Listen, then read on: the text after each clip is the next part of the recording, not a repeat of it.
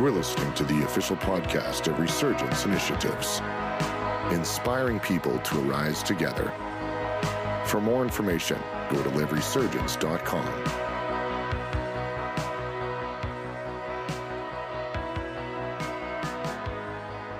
It is a real honor to be at Central Baptist, and I want to thank Pastor Jeremy and Crystal for having us and opening their doors to us. It is an honor to be here tonight and honor to be in this church. And exciting to be back after a summer.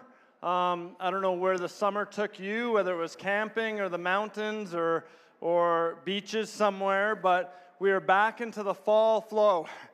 And there's something about the fall, you know, we're in it, and everything's ramping up, and I know there's just so many announcements and everything going on, but if you were at our July Resurgence, I shared a word about the river is rising, and all about how there's a river that's rising, and it was a word that God really gave, and I encourage you, if you haven't heard that word, check out our podcast, go there. There's something very significant, and all summer, that actually word has still been on my heart. People have come up and said, hey, the river's rising, and I'm like, I know, I preached on it, and but I just encourage you, check that out. I believe God's really doing something. The river is rising. There's a presence of God that is coming. And what is unique about Resurgence is we're gathering churches from across the city, and we're believing that the water level will rise in all these churches. In every church that's represented, we're believing that the Spirit, the river, will rise in every church. And so we are in our 9th year. We're going to celebrate 9 years in October, 9 years of gathering and contending for a rising again. And yeah, you can clap for that if you want to. But we're clapping because we're in it together. We're in it together, and I believe it's a significant tipping point. And the thought that I have is anything will happen. Anything can happen. That there's faith is rising, and I believe that whatever is going on, that whatever we need, whatever addiction needs to be broken, whatever healing needs to happen, whatever breakthrough, anything can happen because faith is rising. And I know this summer I did some camping. It was only one weekend of camping. Don't judge me. Erica, don't judge me. I did one weekend of camping, but I was recently thinking about a camping trip that I went on with my dad and my brother when I was about 11 years old. And we loaded up the F-250 camper special. We had the camper on top. We had the camper there. We put the camper on top, and then on top of the camper, we put a 12-foot aluminum boat. And we put this 12-foot aluminum boat. We drove out to Beaver Lake. Anyone know where Beaver Lake is? Okay, we drove out to Beaver Lake. We camped. We set up, the campsite. And then we decided we're going to go fishing. So we got the boat out. We had a 4-horsepower motor. If you want to know how fast a 4-horsepower motor is, go home, turn on your blender, turn it on to low, and that's about the speed. I mean, it takes forever to get anywhere. And so we have that going on. We get in the water. We go all the way across to the store. Where are they catching fish? And the guy said, they're catching fish over there, but they're using this exact hook. So, of course, we bought that exact hook because, that's what you do. And so you get in there. We drive past the island. It said Beaver Lake. We drove around it back to the far, far, far side. And we got to the far side, and we're there, and all of a sudden the fish start catching. And it was my dad, my brother, and I. There was 3 seats. And, we're catching fish. And out of nowhere, we never saw this going on, but the wind started to pick up. And all of a sudden that boat started to rock. And the boat started to move, and all of a sudden we looked in the sky, and there was a storm. And in minutes, we were in the middle of a lake in a lightning storm. Not a good place to be. And so we turned on that 4-horsepower motor, and we just start booking it to shore. It was probably about an hour and a half to get there. So we're in the middle of a lake, and all of a sudden this big boat comes by, and we're like the savior, you know? They're going to rescue us. So we're like, hey, stop. They did not stop. They were gone. And their waves came and crashed into our boat. And I remember being in that boat, and my dad, my brother, and I, we began to pray. Because you know what to do. And we're like trying to get there, and all of a sudden the lightning got intense. And so we're like, okay, you either stay on the lake, probably not good being in an aluminum boat on the middle of a lake, or you go and sit under a tree. But which tree do you pick?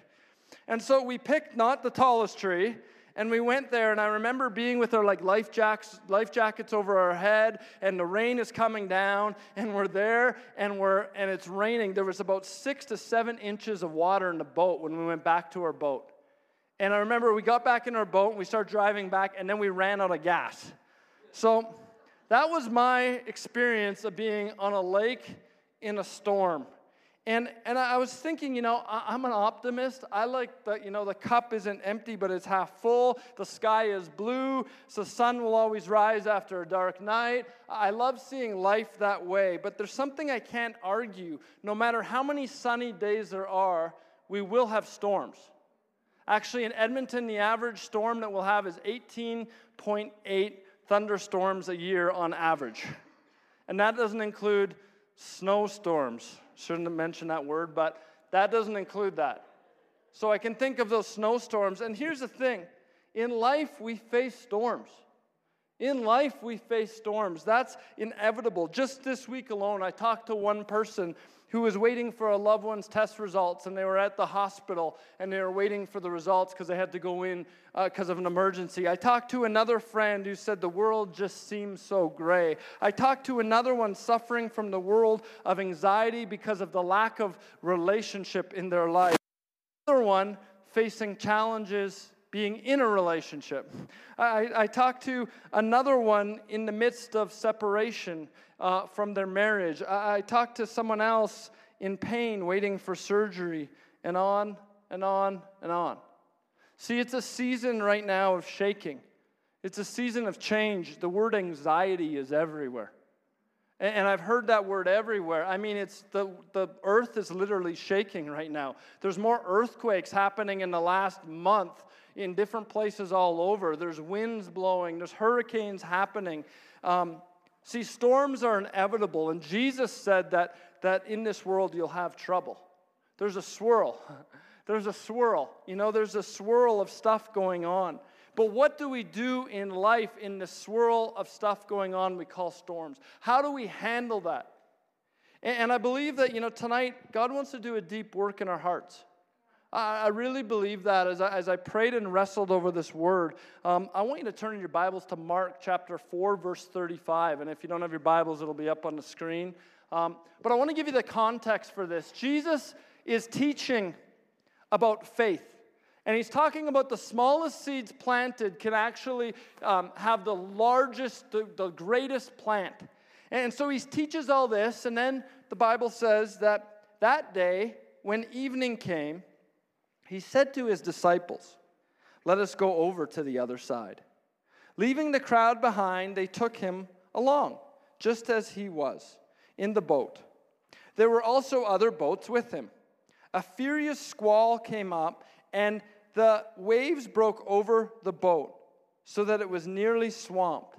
Jesus was in the stern, sleeping on a cushion. Everybody say cushion. The disciples woke him and said to him, "Teacher, don't you care if we drown?" He got up, rebuked the wind, and said to the waves, "Quiet, be still." Then the wind died down, and it was completely calm. And he said to the disciples, "Why are you so afraid? Do you still have no faith?" They were terrified and asked each other, "Who is this? Even the wind and the waves obey him." So in this story, it's evening. It's dark. Okay, when I was on the boat, it wasn't evening. It was the middle of day. I can't imagine being in night in darkness on a boat where there's a storm. You can't see.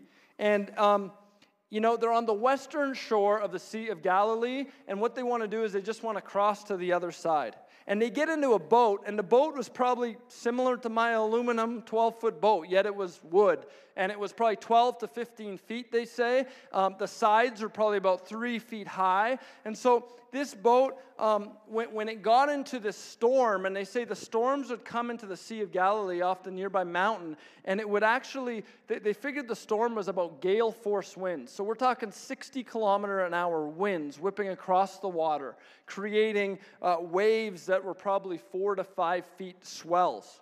So you have this boat going through these swells and water crashing over the hull, over the boat, over the walls of the boat. And it's rocking up and down. And the water's coming on board. There's water everywhere. Waves are coming over. And Jesus is in the boat. Good news. Jesus is in the boat. But he's sleeping. Sound asleep on a cushion. I think back to camping this summer. I went camping, and a friend says, "Oh, I'll lend you an air mattress." And I set up the instant air mattress. The minute I set it up, I heard tss. And my friend goes, "That's not a good sound." I said, No, that's not a good sound. I tried to tighten it more, didn't help. So I slept on rocks. Camping is wonderful, isn't it? But this cushion that Jesus had, I bet it was maybe better than that. And in the middle of this swirl of the storm threatening to drown the boat, Jesus can sleep in complete peace on a cushion. And the disciples, they're tough guys. They're trained fishermen. They've done this their whole lives. They know the sea and all of this. They wake Jesus. And they say, "Jesus, do you even care? We're going down. We're going to drown." I think they're pretty, I think partly they're probably resentful, going, "Hey, we're bailing water, and we're working as hard as we can. We're trying to get the water out of the boat, and you're sleeping. Do something, you know?" I bet that was part of it. The other part, they were probably afraid they were going to drown. And you know that it was bad when this was happening, because they're fishermen. This is their life. And then the funny thing is that the Savior of the world is sleeping in their boat. And they're like, "Jesus, don't you care? We're dying, Jesus."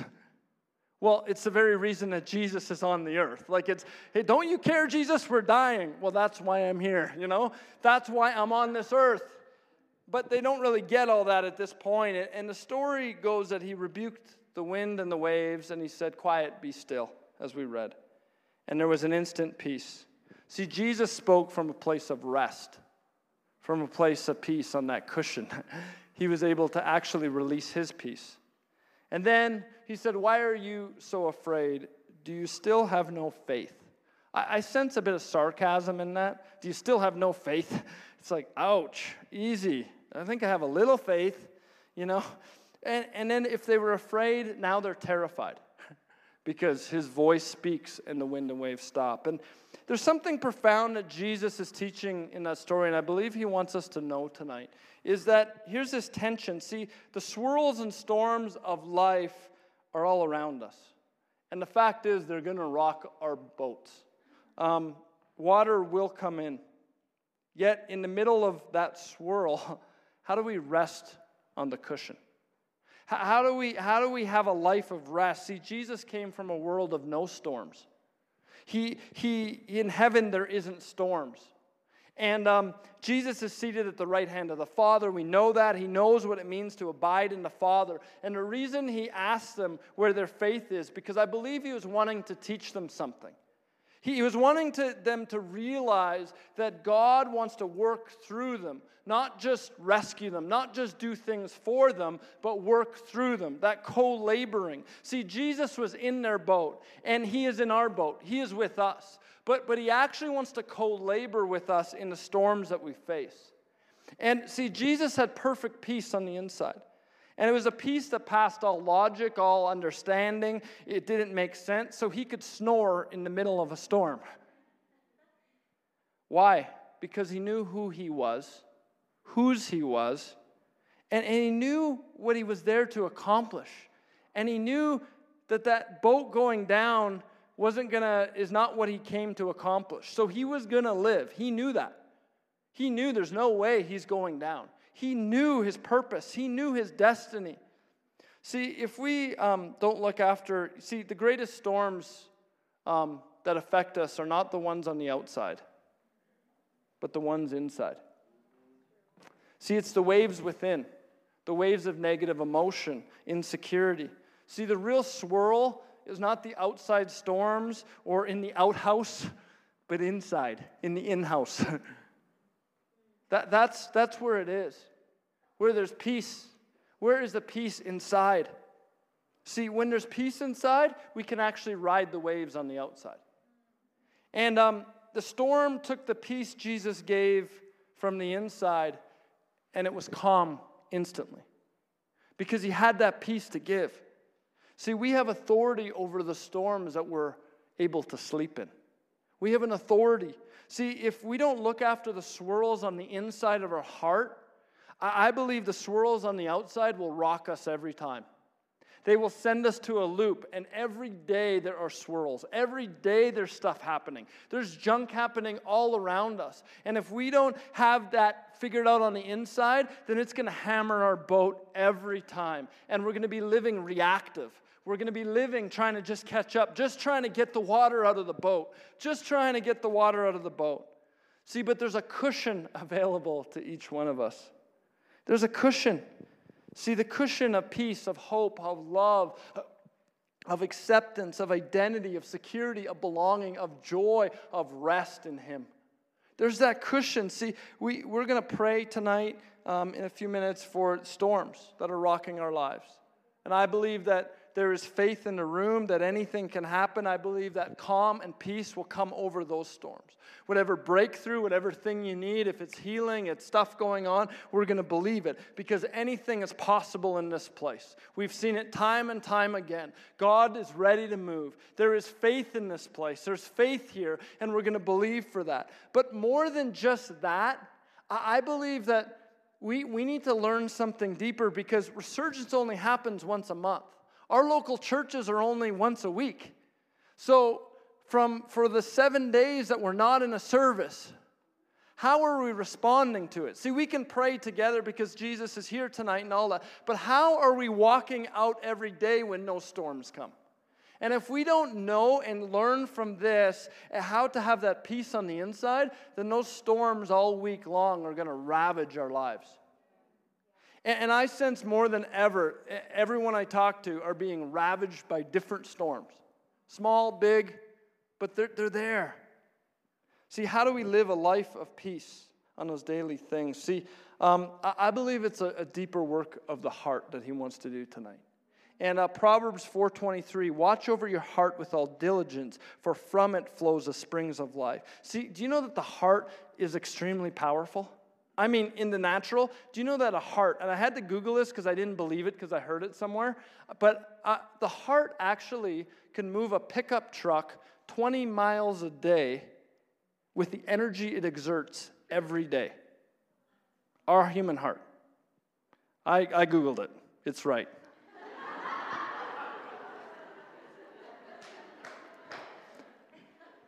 But our heart also has an electromagnetic field around it. This is just in real life. There's an electromagnetic field because of the energy off our heart.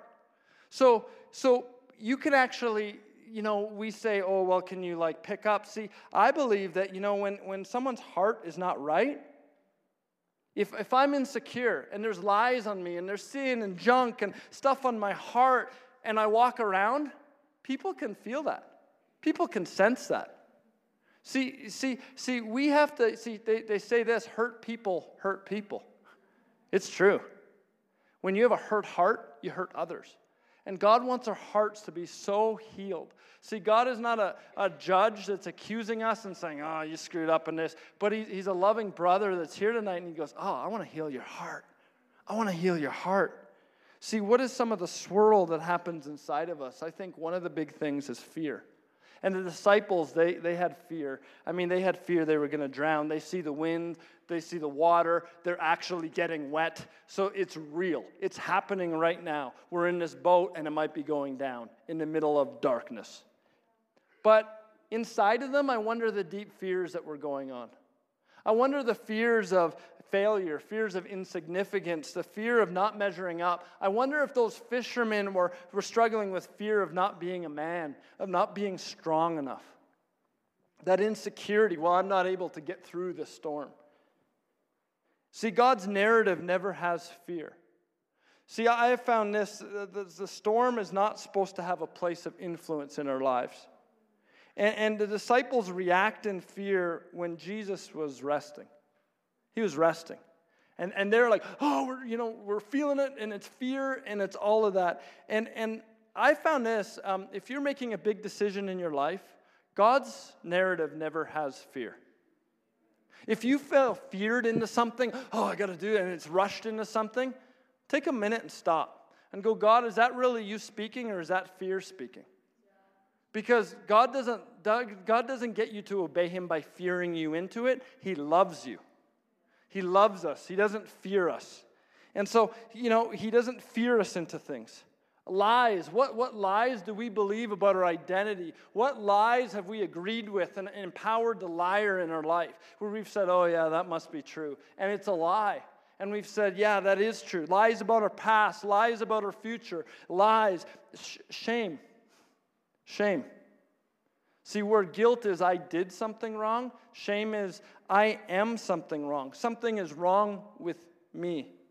And as I prayed and I prepared for tonight, I felt so strongly that God wants to break shame. I saw shame over and over. For the last 5 days, I've been just praying, and it's all came back to shame. And I believe that God wants to break shame in this place. And I saw this picture of coats. And they weren't North Face, or they weren't Patagonia or Arc'teryx, but they were these coats of shame. And when Jesus called Bartimaeus, he said, come, and what do you want? And he healed Bartimaeus, the blind guy. Bartimaeus, the story says, Bartimaeus threw off his cloak and came to Jesus. And I really sense that when we go through storms of life, one of the first triggers that comes up a lot of times if there's hurt in our hearts is shame stuff. For me, it looks like a tape that plays in my mind, a tape of shame. And about 4 months ago, I went through a couple nights that were just really hard, and some stuff happened just personally, and you're just like, okay, God, what are you doing? What are you saying? I went to bed, and I woke up at 3 a.m, and this tape was playing in my mind. And it was a tape of, oh, you're a terrible leader. You're this, you're that. This will never happen. Like, it was nonstop.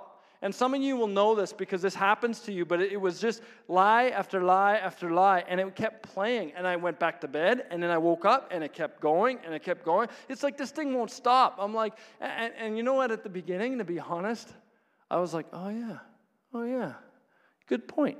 Good point. I do suck, and you start to agree with it. You start to agree with it. And I start to agree with the lies until after a while I'm like, okay, this won't stop. What is this? Why is this all this junk coming? And I actually had to call a couple friends and say, you need to pray, and I want to break this off. Because there's this tape that's playing, and it's just shame stuff. And it's not who I am. It's not who I'm called to be. It's not my purpose. It's not what my Father says about me. But it's what someone else is saying about me, and I'm not cool with that. See, but that happens, and I feel that we need to recognize the root of it. And I had to go, why did that hurt bother me? What was the root of that shame? And I had to go and speak God's truth, get into the Word, and go, God, what do you say about me? And it was very different than what the lie was saying about me. And I broke its power. And see, we need to do that. And I felt like sometimes, we have this constant tape playing, and I felt like there's some here tonight where the tape is playing, and it's been playing so long that you don't even know where the stop button is.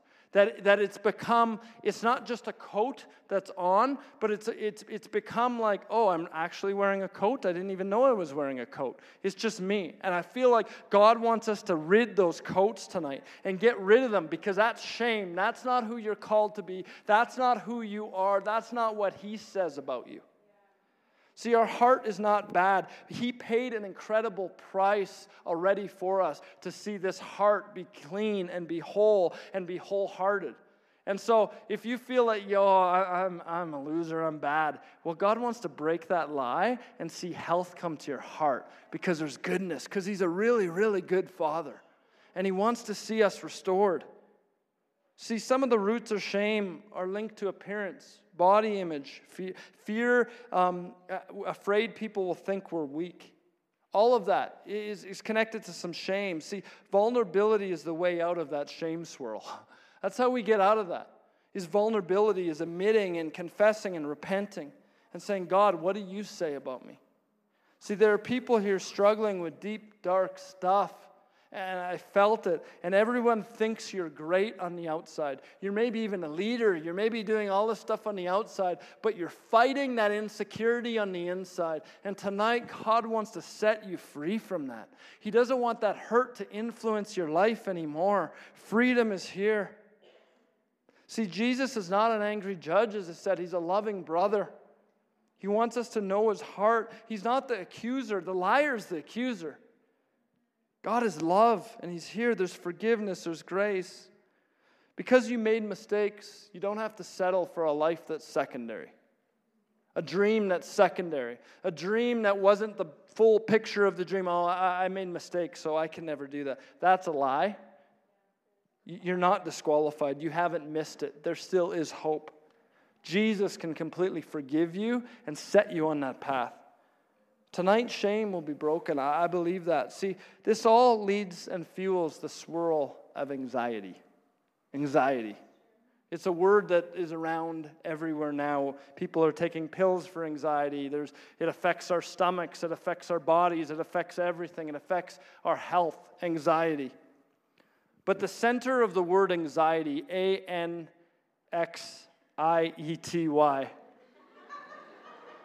I can spell, I think. I didn't have spell check, I'm so used to just anxiety. The center of that word has an I in it. And it's actually the center to anxiety. It's about I. It's about I. It's about putting us on the throne. It's about taking things into our own hands. It's about us trying to carry a weight that we weren't meant to carry. We're trying to figure it out, and so we worry and we're anxious, and we're trying to figure it out because we have to make it happen. Its center is rooted in pride. It's about us. We have anxiety and we're anxious because we're at the center of the situation, not God when He should be. We take things into our own hands when we need to actually surrender it to Him. See, God calls us, not man. And God even tonight wants to break off fear of man and fear of what people think off us. Some in this place, you need to hear that tonight. God has calling you in the ministry, and yet you're looking at man to call you. Yet you're looking at man to release you. If it's God, He will open the right doors. He will make it happen. Break that anxiety off. Break that pressure off yourself. Relationships, He will make that happen. You don't have to try. There's a break of that anxiety, because in anxiety, nothing grows. You can't grow stuff in anxiety. It's just stress. Nothing can develop in that. Seek first the kingdom of God, and all these things will be added unto you. See, anxiety puts the first place us instead of Him, and we're supposed to seek Him first. See, anxious about the dream not happening. I've been there. About the promise that I have, the prophetic word even. But I get anxious. God, how do I get it happen? How do I make this happen? I need to do it. I need to figure it out. And He's like, son, chill out.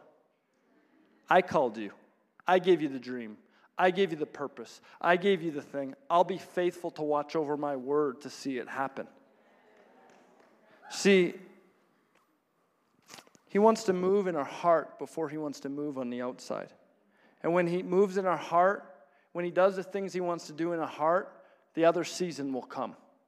But know the season you're in. You're in the season right now that God wants to deal with the heart things. He wants to deal with the character things, the integrity things, that we have, know where our heart is. Our heart is good, and then He can do some incredible things through us when we can handle it. See, shame, fear, lies, and sin are fueling our anxiety, and it's impacting our health. God wants us free from that. How do we see this peace come into the swirl in our hearts? I think number one is repentance. It's repentance. Repentance, it's seeing reality with God's view and His lens. And I believe, we talk about a resurgence, we talk about a rising again, we talk about revival. True revival happens when there's a wave of repentance. When there's a people that say, God, I need to get right with you. I'm not right. I may look right on the outside. Everybody may think I'm right, but deep in my heart, there are things that you're dealing with, and I need to say yes. I need to surrender those things. Zacchaeus, he was trying to see Jesus, climbed up a tree, saw Jesus, and Jesus picked him. He was the chief tax collector. He was like the chief of all chief sinners. He was like, everybody else wanted Jesus at their house. He didn't ask Jesus to come to his house, but Jesus picked him because Jesus knew exactly. And it doesn't say that Jesus preached a powerful sermon to him on the way to Zacchaeus' house, but right there, Zacchaeus repented. And he says, I'm gonna forgive. I'm gonna give back to all the people I took 4 times. I'm gonna do all this thing, Jesus. I'm gonna change my heart. The change of heart happened on the road to his house. Why? Because Jesus just saw him and knew exactly what Zacchaeus needed and honored him by spending time with him. See, God wants us to change. He wants something to shift in our heart. See, it's our job to give our heart to Him, and He does the rest. To stop sinning and confess our sins, and He'll heal us. If my people who are called by my name will humble themselves and pray and seek my face, they will turn from their wicked ways. Then I'll hear from heaven, and I'll forgive their sin and heal their land. See, we need to repent. We need to repent if there's anything that's not right in our hearts. God, is there anything that's not right? I need to turn to you and turn away from everything else. Number 2 is to know our identity. Jesus knew who He was, whose He was. And, Jesus, it says, is at the right hand of the Father. But Ephesians 2:6 says that we sit in heavenly places. We sit in heavenly places in Christ Jesus. So we don't have to try to be seated. We don't have to pray to be seated. We don't have to try to make it or struggle or fight for it. We're already seated. We're already there. So we operate from a place of victory, not a place of trying to get there. We operate from a place of success, from we win already. So it's like we can operate in that. See, He bought us with a price. Jesus, this is our value. See, the liar says you have no value. He says unless you have a boyfriend or a girlfriend, you have no value. Unless you have a mother or father, you have no value. Unless if you've been abused, you'll never be able to serve Jesus. He lies to us and tells us that you're not good enough, and there's guilt and brokenness, and you're a mistake. And He tells us there's no hope, and He tells us that we'll never see our dreams come, and He tells us all these things that we'll never have joy. But the enemy can't stop us. He's just lying. He's just lying. See, the enemy says that you have to earn God's love. That's a lie. The enemy says that you can never be used by God. That's a lie too. And the enemy says that you're too broken to ever be used, to be whole. And that's a lie. God wants us to be used. He wants us to be wholehearted. And the last thing I felt as I prayed is the word is freedom. We talk about freedom a lot. And when we're growing up as children, we spend our whole lives working towards freedom. I mean, a baby grows up, has diapers, but is working towards not having diapers. And all the parents said amen to that. But there's this constant move towards freedom. And, parents used to maybe cut up our food for us. And hopefully they don't do that anymore. Not pointing anyone out. We used to go to bed at certain times. And then those times got a bit later as we got older. And then there was probably a time when we were tucking our parents into bed. And we were staying up later than our parents. And then there was a time that we wanted our license, so we got our learners, and then we got the next level. We got the license, and then we got the car, and we had to be home at 10, and then 11 was okay, and then a little longer, and then we actually had our own car.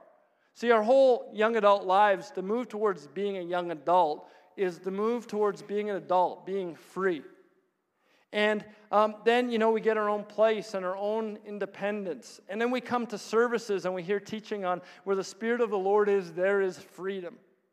And it's great, and we believe in freedom. We believe we don't like boxes. We don't like rules. We don't like people telling us what to do. I'm free.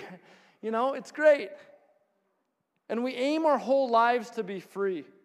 Free from ropes. Free from things tethering us back.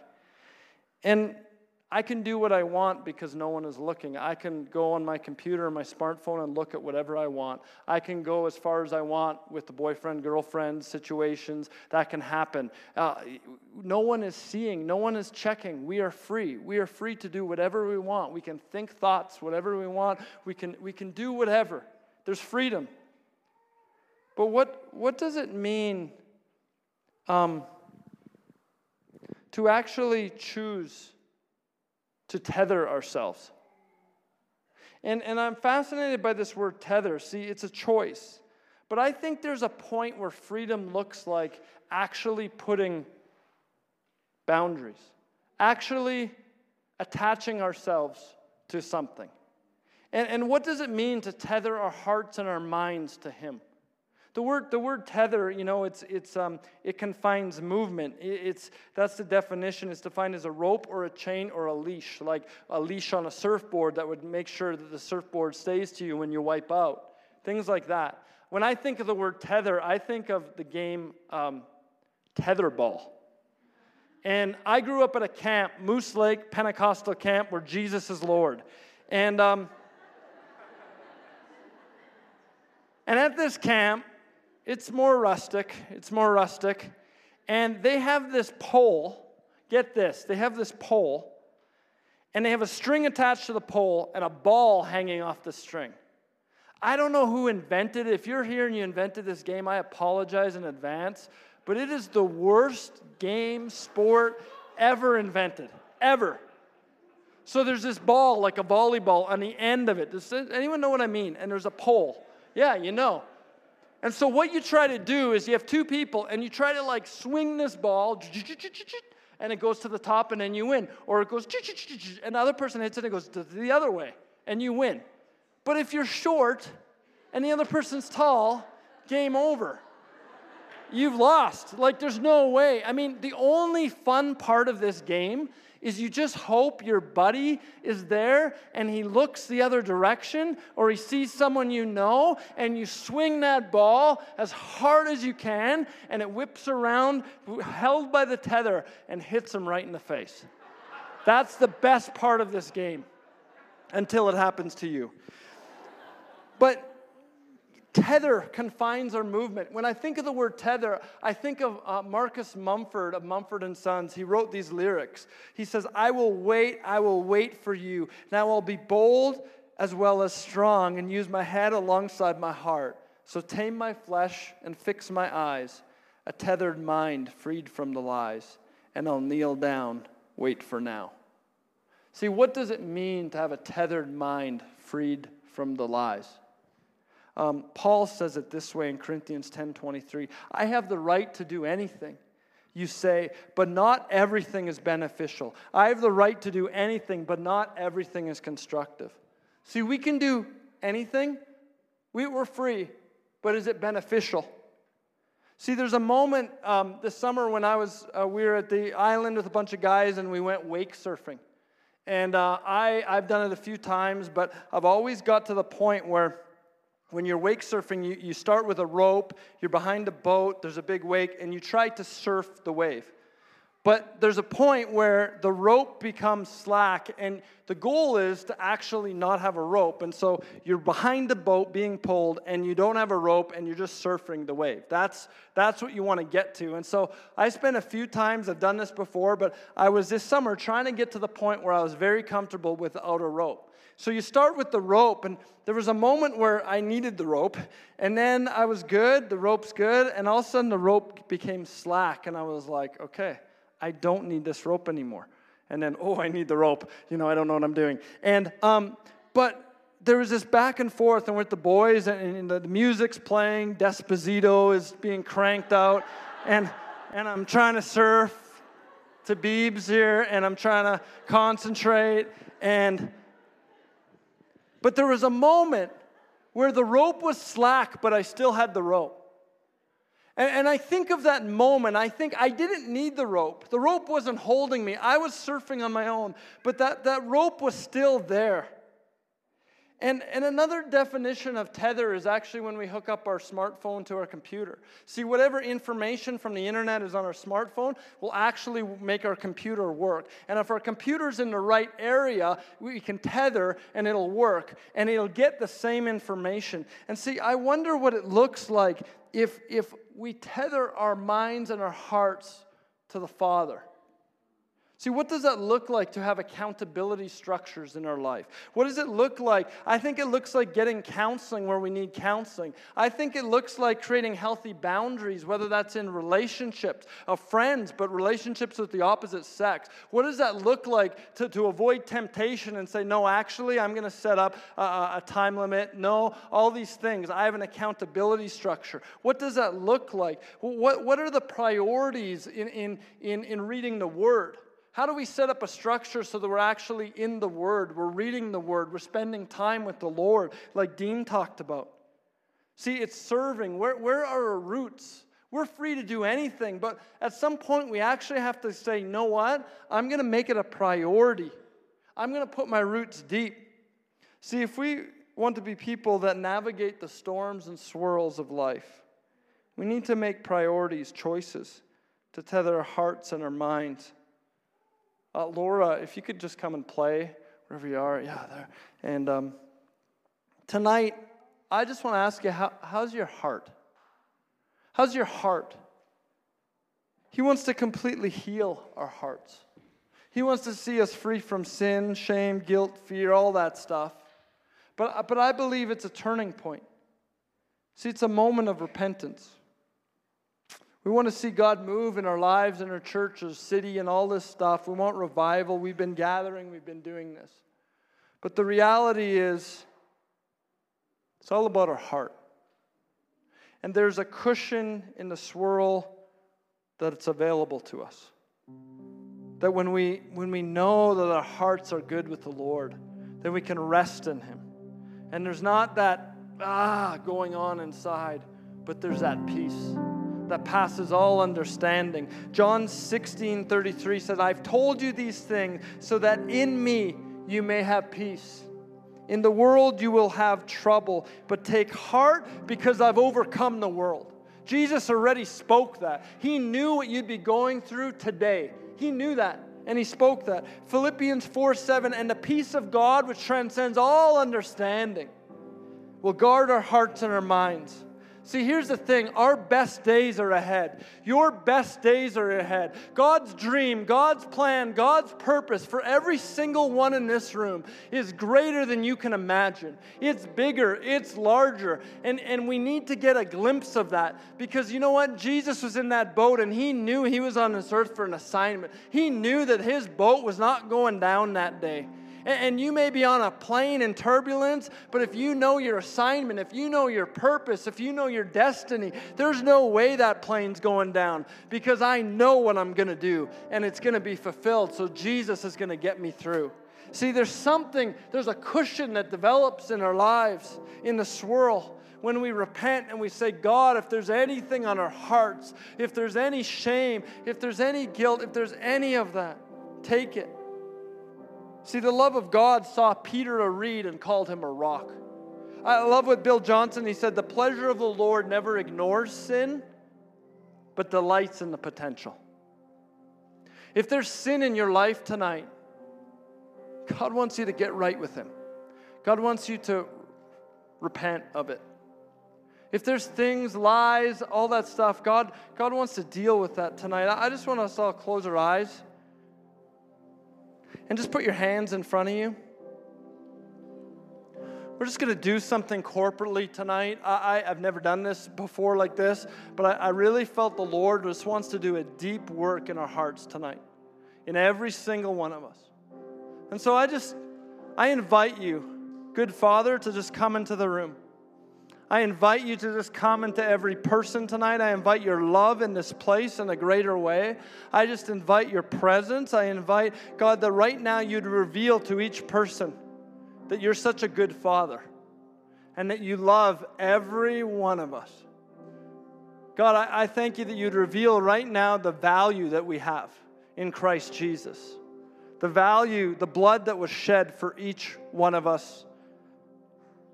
So right now, God, I ask that you would just start to reveal that value and your goodness over every person.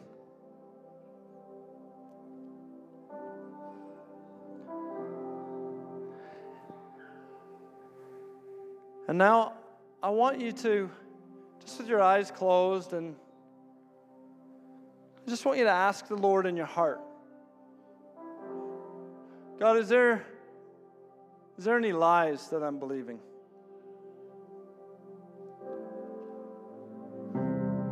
Is there any lies that I'm believing? Is there any shame that I'm believing? Is there any coats that I'm wearing that aren't mine to wear? Is there any guilt that I'm carrying around?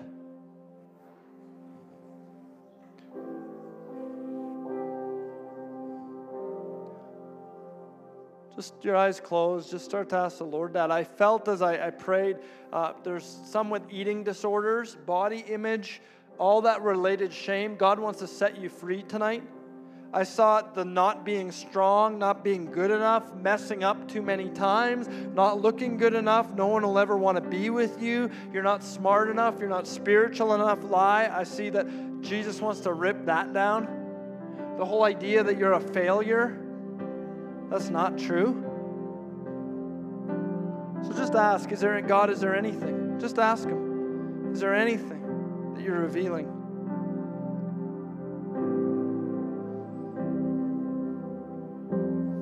He's a good Father, and he's here.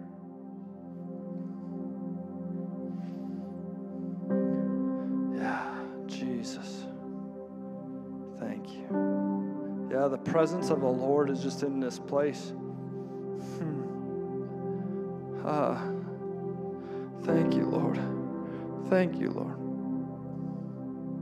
Right now, he's just coming. He's revealing, and he's not. It's not an judging. It's a loving. It's a loving to see you free.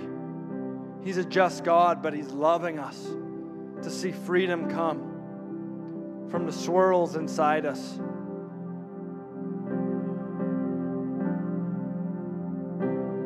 Saw self-hatred, guilt.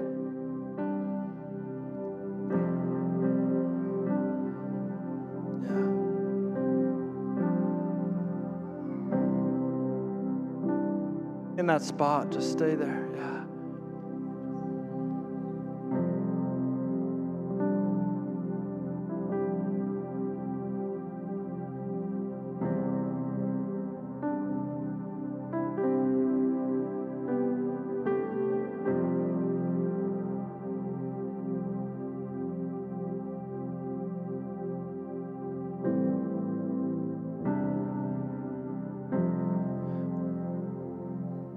Yeah, there's things where maybe it's abuse, maybe it's things that were done to them, or you've done something to someone else, and you think that God could never forgive you, he could never set you free, it's too big. God is saying it's not too big. I see that tonight. I see that. Whether it's abuse, whether it's bigger than that, whether it's something so big, God sees that exactly. And he says it's not too big for my love.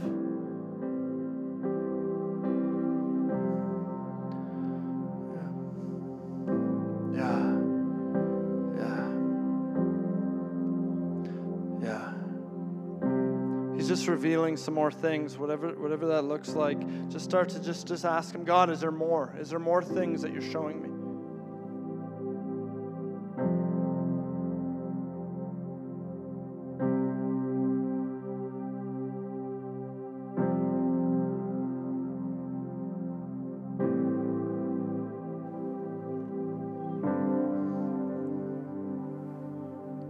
So we're going to pray right now. And I just I want you to ask this question in your heart and say, God, what truth do you want me to know tonight? Just say, God, what truth are you? You showed me the stuff. Now, what truth? What truth do you want me to know? And right now, God's going to start putting things in your heart. There's going to be truth. He's going to start speaking words over you. And there's freedom that's going to come right there.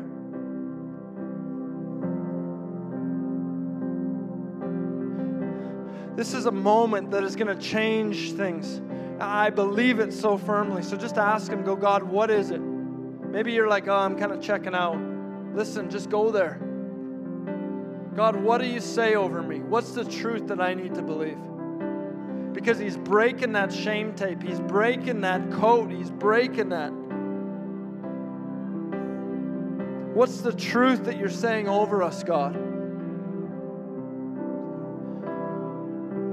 Just stay in this posture, and Laurier is just going to share some stuff about that God's put on his heart. But just keep your eyes closed and just start to just go there. Yeah, good evening, guys. As I was praying for you, I was praying for Travis, and he was speaking, and I was kind of trying to listen to what the Lord was saying when we were singing and praying. And all I could hear is over and over, just tell them. Tell them. Tell them the truth. And this is going to sound like really corny, but like hopefully I'm old enough that you'll just take that. When I'm looking at you guys, I'm not seeing faces, and I'm not seeing you. What I'm seeing is like diamonds and sapphires and amethysts. I really love amethysts. And I'm seeing pearls that are a great price, and I'm seeing just incredible beauty and amazing grace and strength. And I'm hearing words like, you know what? Like I'm hearing like right over there is a prophet. You know that? There's a healer over there. There's a teacher, a preacher. And I had an overwhelming sense as I was praying, and I just have to say this, that there are people here who will see injustice and they will say no. That stops now. See, there are people of courage in this room. You have more courage than you believe you have. You have more worth than you believe you have. You are people with a call. I so need to affirm the word that young man said about this generation, because I work with young people longer than I don't even tell people how long. I forget how long it is, but for a long time, people were telling me this generation is a lost generation. And it made me weep, because I almost began to believe it. And then I said, Father, you've got to tell me the truth, because I can't live with this. And he said, no, this is not a lost generation.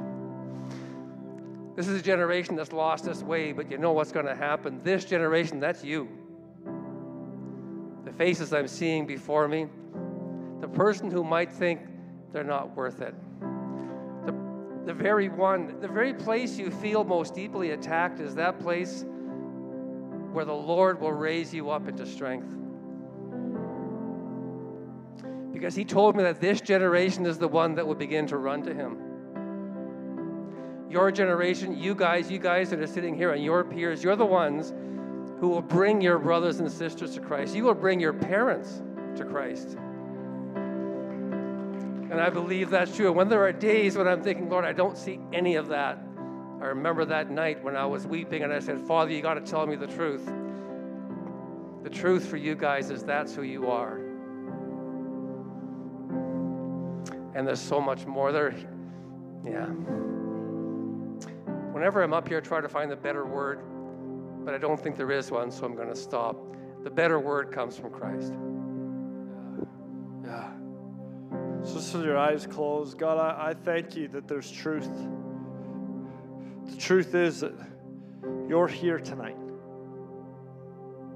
That you're not just in our boat, but God, you're actually calling us to be able to reside in that peace, to have peace from the swirl that's going on the inside.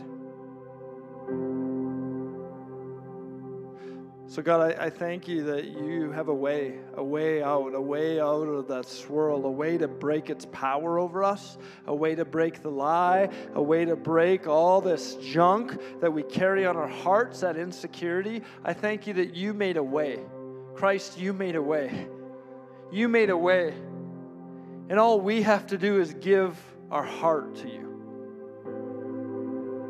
And you take it and you do amazing things. So if you felt like there's some stuff you need to repent of. Might be big, might be massive, might be monumental, might be deep stuff from your childhood. It might be stuff that you've been carrying for a long time. Listen, if you thought of it tonight and you go, well, I prayed about that before. Listen, if God put it on your mind tonight, deal with it. There's a reason you thought about it again. It's come up again. And if that's you, if you go, I need to deal with this, then no one's looking around, eyes closed. I just want you to stand up where you're at. Just stand up and say, I'm ready to repent. I'm ready to turn. I'm ready to look towards the cross and give him my heart. I can't do this anymore. And I tell you, as you stand, the anxiety is going to drop off of you. There's anxiety that's just gonna stop. It's gonna stop. We're just gonna wait. Just start to ask the Lord, do I need to repent? Is there something I need to repent of? And if that's you, just stand. This is between you and the Lord.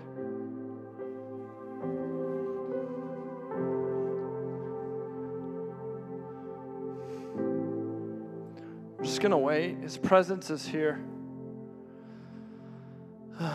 Jesus, Jesus, Jesus.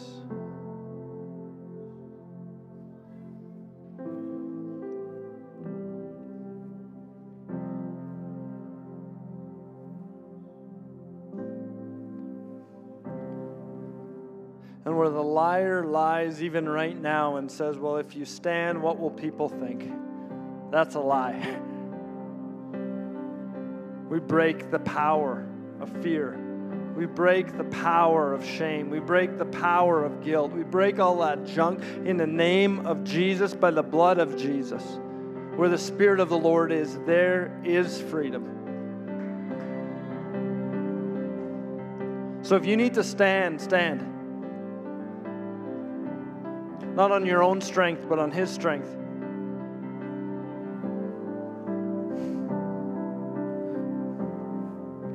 I want us, everyone that's standing, to repeat this after me. Jesus, tonight, I choose to repent. I choose to give you all of the hurt, all of the pain, all of the things that are on my heart right now that aren't good. I give you the sin. I give you the shame. I give you the guilt and all the other things. And I just want you to, now, you fill in the blank. If there's things that you need to actually repent of, say, God, I did this and I did that, and I want to actually own it. Just start to list it towards Him. Between you and Him, but actually fill in that blank. What are the things you are repenting of? Not just, oh, I repent. No, what are the things that God showed you? And now just start to list that before the Lord.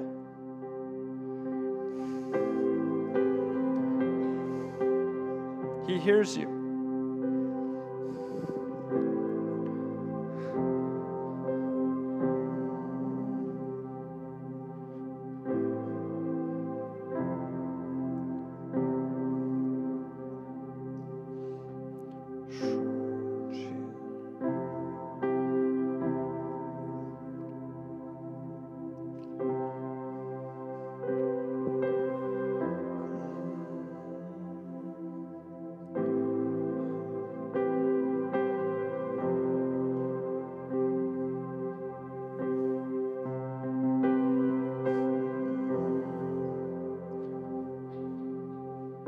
And then just say, God, is there any more? Is there any more things? Is there any more things that I need to get right with you? Anything I miss, God?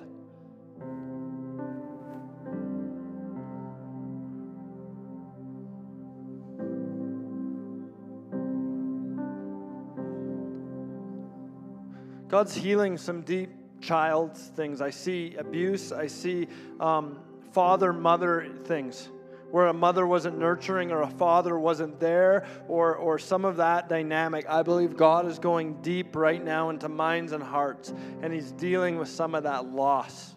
And you lived your whole life trying to prove it, and I feel like it's being broken, and its power is being broken.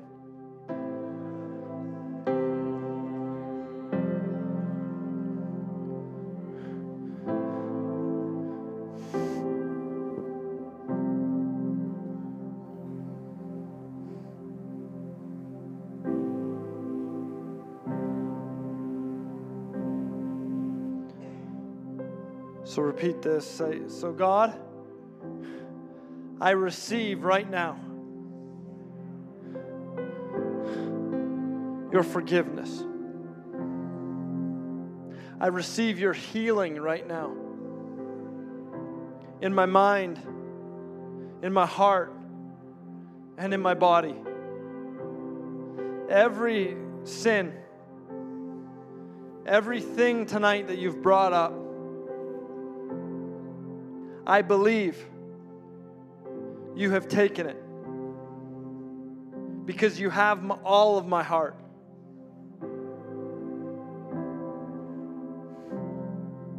And now I ask you, Holy Spirit,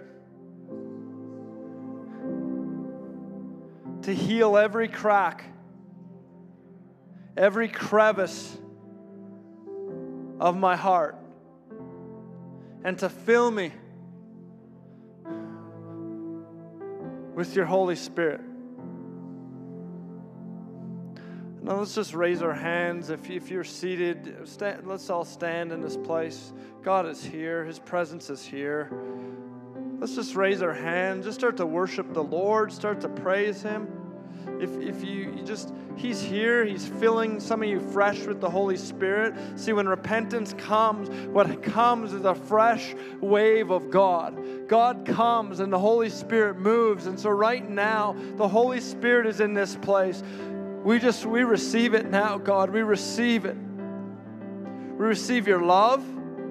We receive it right now. There's levels of love that you've not experienced before. God's just there's waves of love coming that you didn't even know existed. There's waves of glory. There's waves of God. So God, we want more of you. God, we're hungry for more of you. God, we don't want to put limits on what you look like and what you do and what you don't do. God, we just want all of you.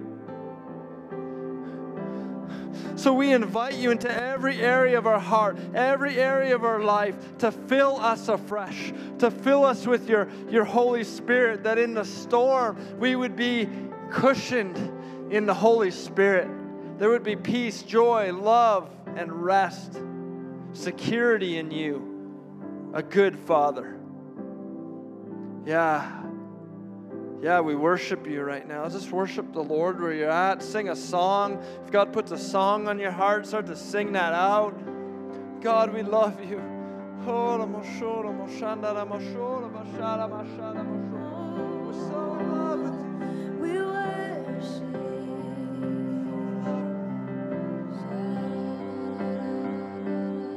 We're going to open up the altars, and we're just going to, if the prayer team wants to come, and these are key people, we ask that only our prayer team prays at the altars, and that just helps us with knowing who's praying. And so if you need prayer, if you go, there's some stuff going on, but I need to go deeper, there's a prayer team that wants to pray and see complete breakthrough. But I just open the altars that if you just want to come and just press in more to Him, there's the aisles, whatever. Let's just seek after the Lord tonight. He's here. I believe He wants to do something in this season that He's never done before in this city. I believe God's getting ready to move in an undeniable way. There's a shaking on the earth right now. There's all that. But I believe that there's a shaking that God wants to do. to. And there's a shaking in our hearts. And I believe something is going to ignite. There's a fire. See, what happens when there's a wind and we don't have a fire, it's really hard to start a fire. But when we have wind and we already have a fire and the wind starts to blow, the storm starts to blow, then that fire just spreads.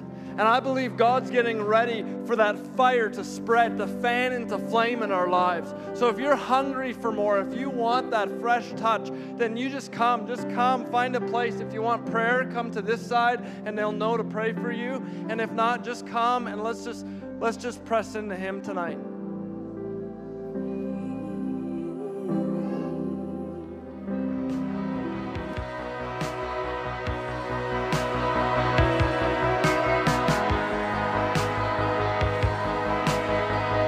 Thanks for listening to the official podcast of Resurgence.